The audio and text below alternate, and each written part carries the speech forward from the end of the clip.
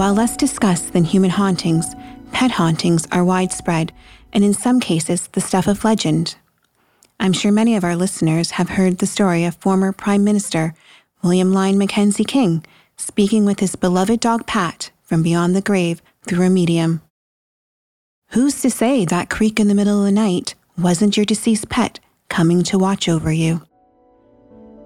I'm Blair Newby, and this is Chatham Kent Hauntings.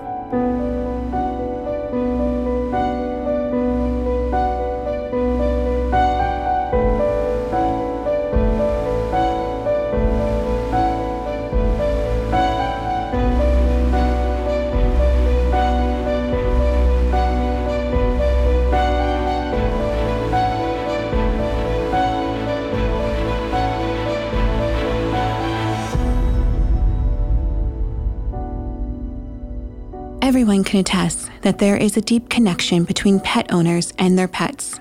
They even become part of their family.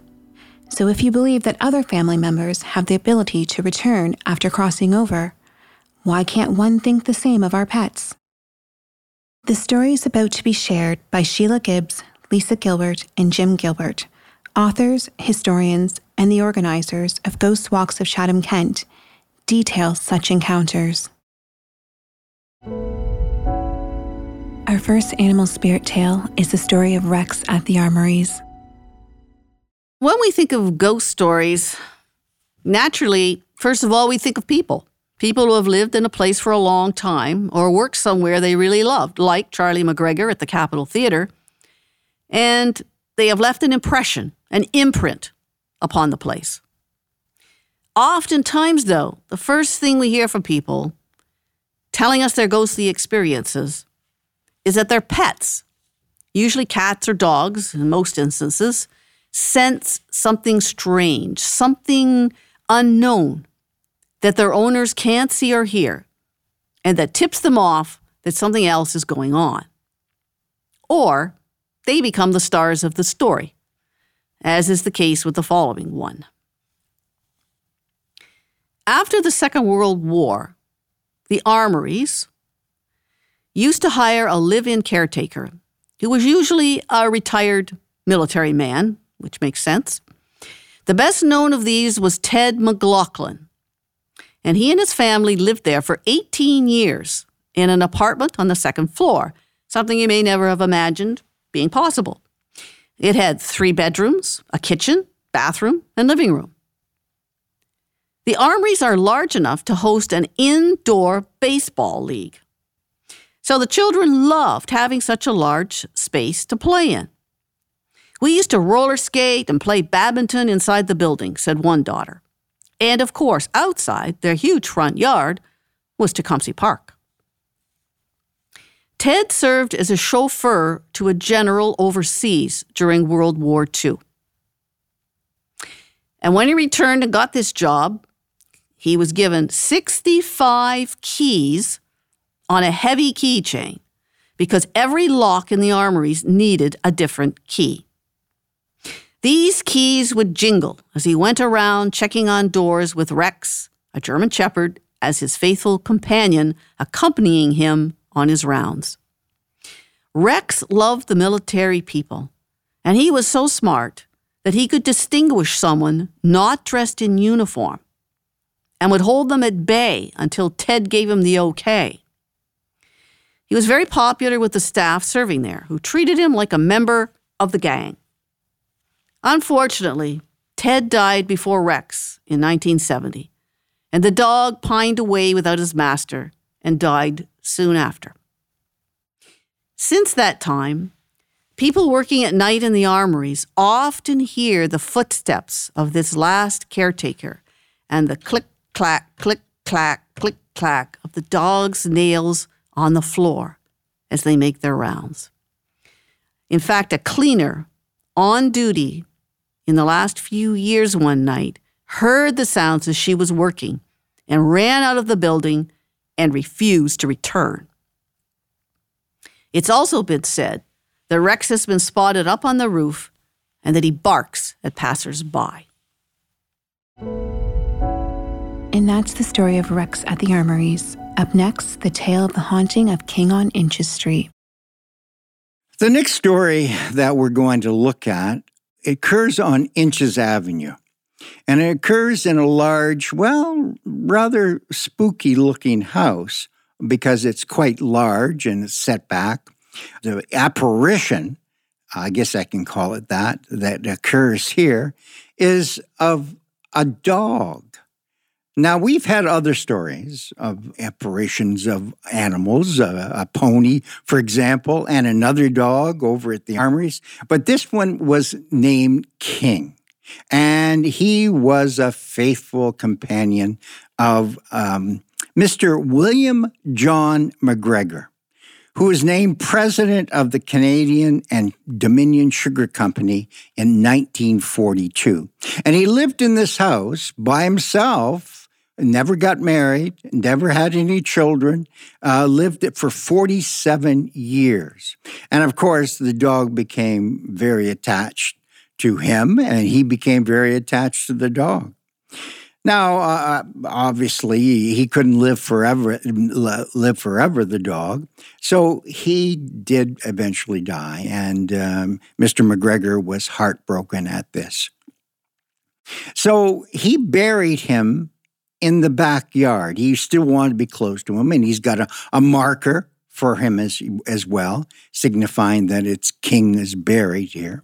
Now, soon after that he died, people in the neighborhood started saying that they would still hear King, which was an impossible thing to happen, but they did. They heard him, and this has been going on forever. And sometimes some people still say to this very day that they can hear King. And also, one of the people doing renovations in the house, he bought this house and he did some renovations in the early 70s. And he said that he thought he saw Mr. McGregor as well as the ghost. This Mr. McGregor was in the house, and he'd catch glimpses of who he thought was Mr. McGregor, going back and forth from one room to another room. And as if he were plainly alive, like it was the whole specter of him he could sell. So it begs the question as to whether Mr. McGregor lived in the house for 40-some years. Did he not want to give up the house? And oftentimes, as we found out, that when renovations are done in the house, that it often stirs up spirits, because sometimes spirits don't want to change. They want it left as they are. So this maybe is what occurred. So not only do we have the outside with the appearance of King, and the sound is not the appearance. I don't think anybody has seen King, but they've certainly heard him barking. And that's been going on for a long time. And then, of course, we get the renovator who saw very distinctly a person who he thought was Mr. McGregor. So there's really two ghosts in this house, or spirits in this house, and from very different situations. And that's the haunting tale of King on Inches Street. Up next, the incredible story of the Phantom Pony.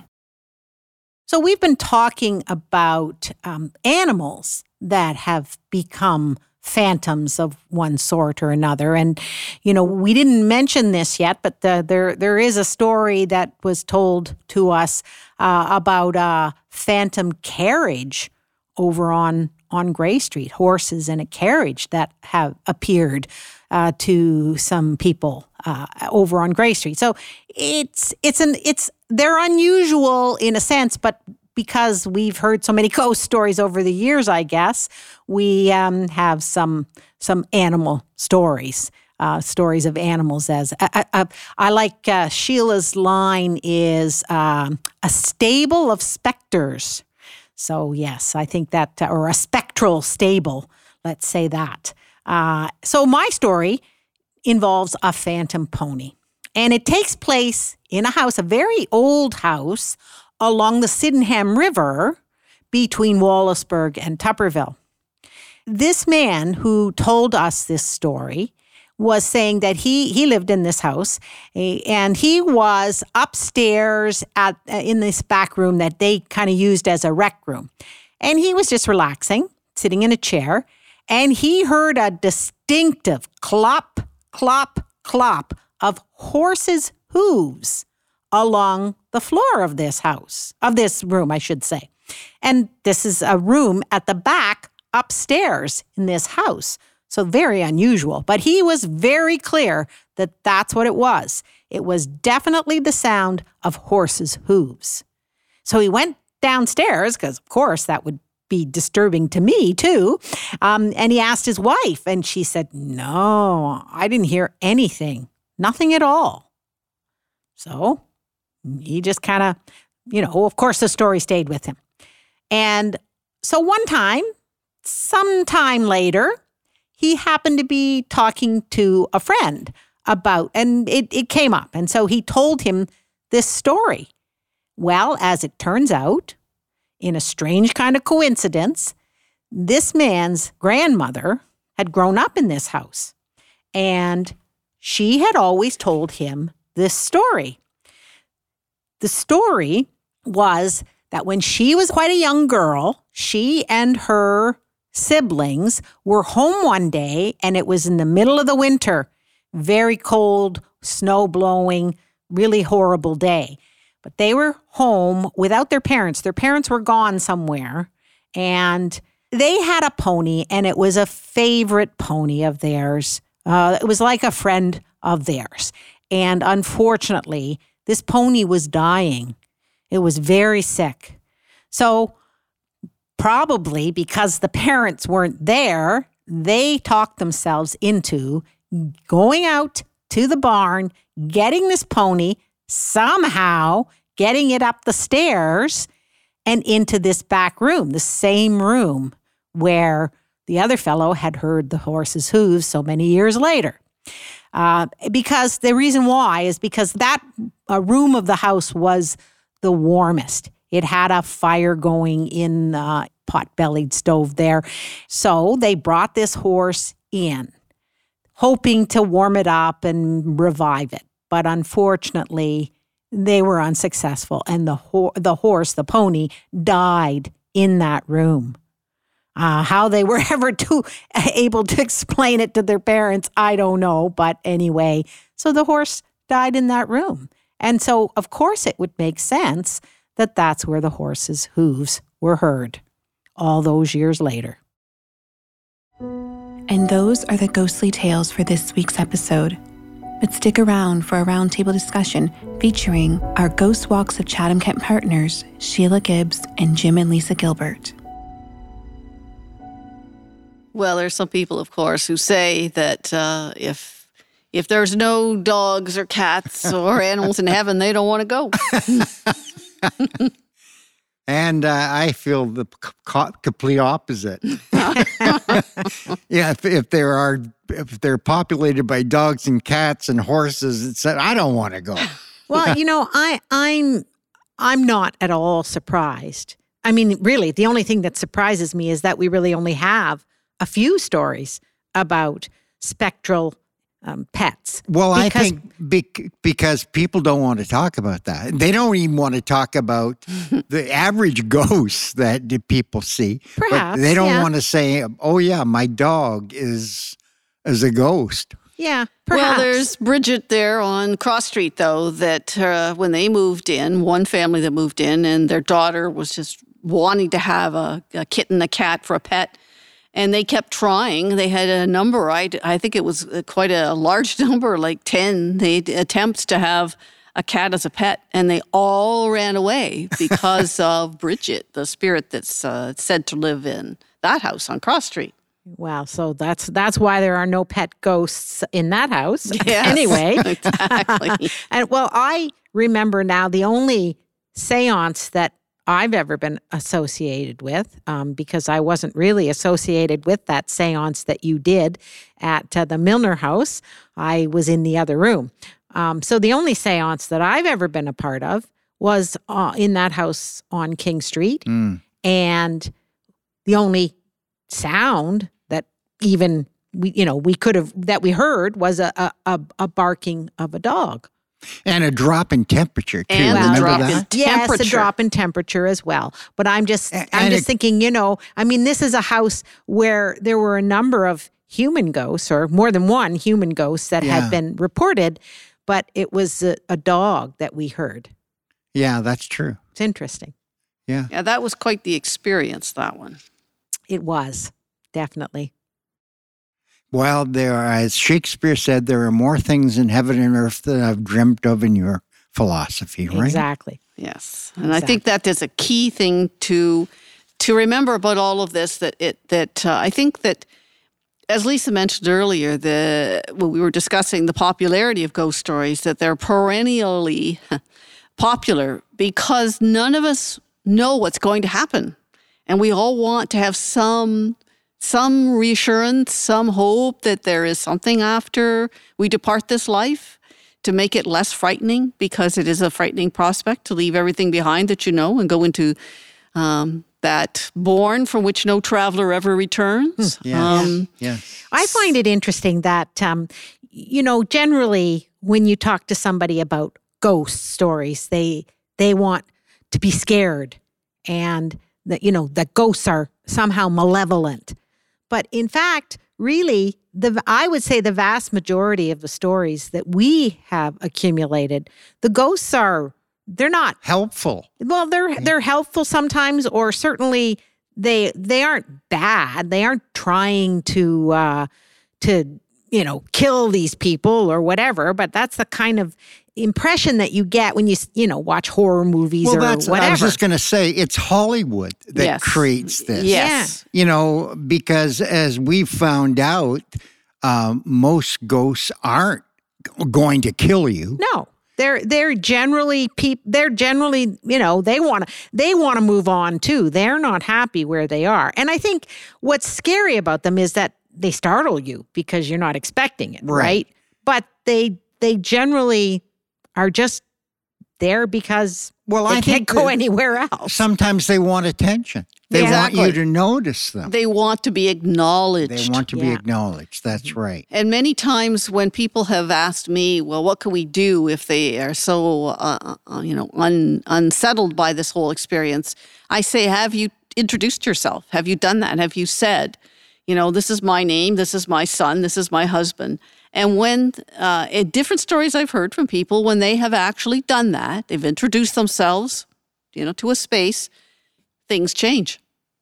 Yeah, they're not threatening. They're not threatening, like you're mentioning. They want to be acknowledged. And so many of the stories that we have heard, they have if they've stayed in this house for some time, once they get over the initial reaction, the ghost becomes part of the family. Yes. The house that we were mentioning that we're all in it. We were invited to a seance to take part in there. That the owner, the former owner, said that it felt like a warm hug coming into that house. That he liked having the spirits there. Exactly. They were company. Exactly. Yeah. I remember a story, and this is not a local story, but I always remember it because it took place in an old house, and this family had lived there throughout their, like it was a generation, grew up there, and this ghost had appeared over the years. And on the morning that the daughter of the family got married, they came downstairs and they found a pair of scissors that were obviously 18th century scissors sitting on the table as a wedding present. Yeah. That's a great story. Yeah. And I think that's more the commonplace story than the Hollywood Hollywood, we're going to kill you. Yes. No, that's not the case. Exactly. No. And that's it for this week's episode of Chatham Kent Hauntings. Special thanks to our Ghost Walks of Chatham Kent partners, Sheila Gibbs and Jim and Lisa Gilbert, and to our producers, Josh Brody and Spencer Hamilton. Until next haunting,